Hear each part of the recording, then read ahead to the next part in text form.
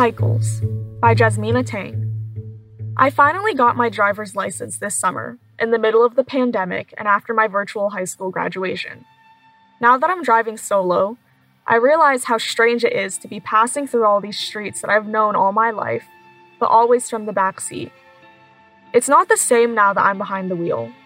It's not as familiar, but it also is. I have to ask my parents how to get places that I've been at least 1,000,000 times, and as I follow their directions, I can feel little bells in my head going off at each and every single traffic light and gas station and other landmark. My new memories and my old memories are merging together to form something new. A mental map of my hometown, but for drivers, not observers.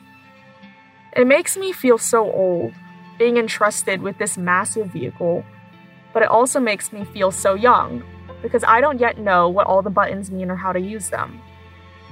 I've been thinking about my age a lot recently. I am 18 now, so if I do something wrong on the road, then I'll be treated like an adult. But I've always felt like an adult.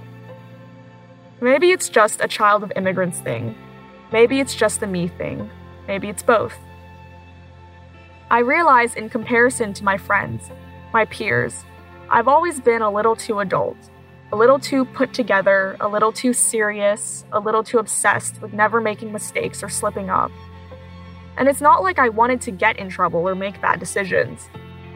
I just feel like I've been grown this whole time and never really got to be a kid.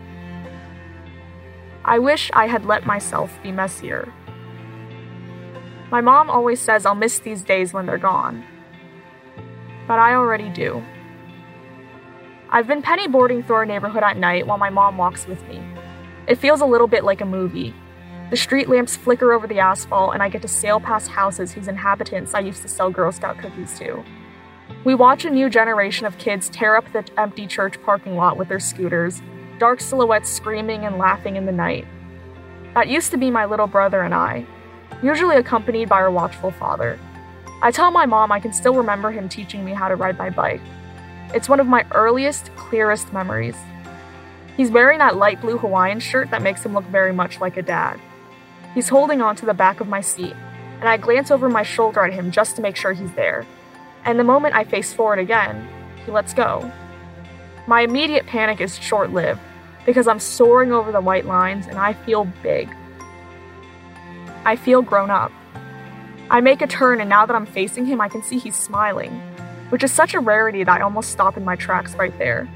But I keep pedaling and I wobble a little, but I get the hang of it and he rotates in place, watching as I confidently zoom in some kind of shape that definitely isn't a circle. And I call out to him while I go and he's nodding and still smiling, and maybe because I was so far away, I couldn't see the proud pain there. My dad stands at the top of the driveway as I set off on my second ever solo drive. I'm going to a house 25 minutes away and he's trying and failing to hide his anxiety. I wish he wouldn't watch because it makes it harder to just do my thing in reverse, but I know he wants to remember this. So I roll down our hill of a driveway and I turn the wheel the right way at the right moment and then I'm straightened out on the street. I pause to wave at him before I switch gears and go, and I can see he's smiling again, just like that day in the church parking lot. The same smile, 11 years apart. He waves back, and I pull away, but in my rearview mirror I can see he's still watching me go. And as I drive those familiar roads for the first time, as I coast on a rickety penny board past houses I know like the back of my hand, I think to myself, maybe this is what growing up is. Letting go and coming back.